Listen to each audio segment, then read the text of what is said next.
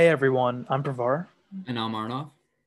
and welcome back to Money Made Easy, the podcast where we simplify personal finance concepts so you can confidently manage your money now and especially in the future. So, from this episode, we will be transitioning into our next series about another personal finance concept, retirement accounts. So, adding to the bucket list of hyper crucial topics that school never talks about are retirement accounts. At the onset, a retirement account in general is just an account where you put money into it so that way you'll end up using it when you end up retiring. It's because when you retire, you don't have a job, you need to find a way to pay for your expenses. That's where your retirement account comes in. Right. And these are so important because you don't want to rely on welfare and government programs like Social Security because they may not be sufficient and they could run out of funds at any time. Now, this is really scary stuff because a lot of people think that the government will have our backs. But the fact that funds are running really low, and some reports even saying that funds could be depleted by the next decade, could mean dire futures for everyone who is relying on these kinds of funds.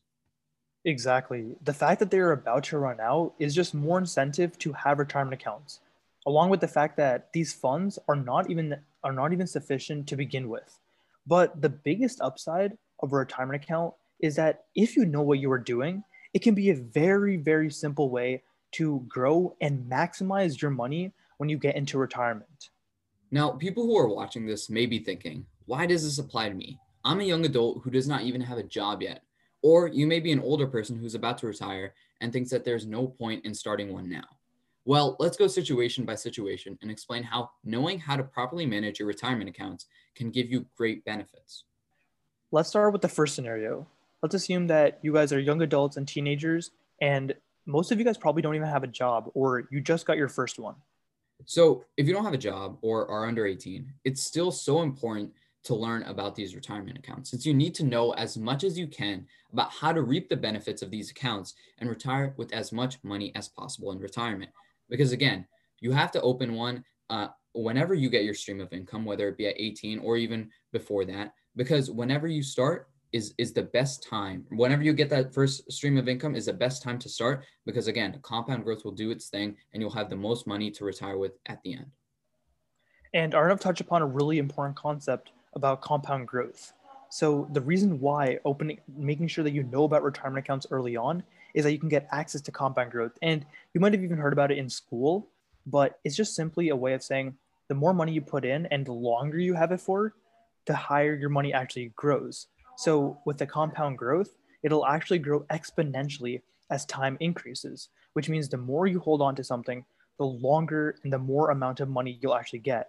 And even more so, along with compound growth and the extra money you get in, you can also get all of this tax free because the government gives incentives for this, and these accounts allow you to take these money out tax free. And that's why it's super crucial to know about it as early as possible, even if you're a teenager or a young adult. So moving on to our second scenario pertaining middle-aged adults who have children and are working a stable job.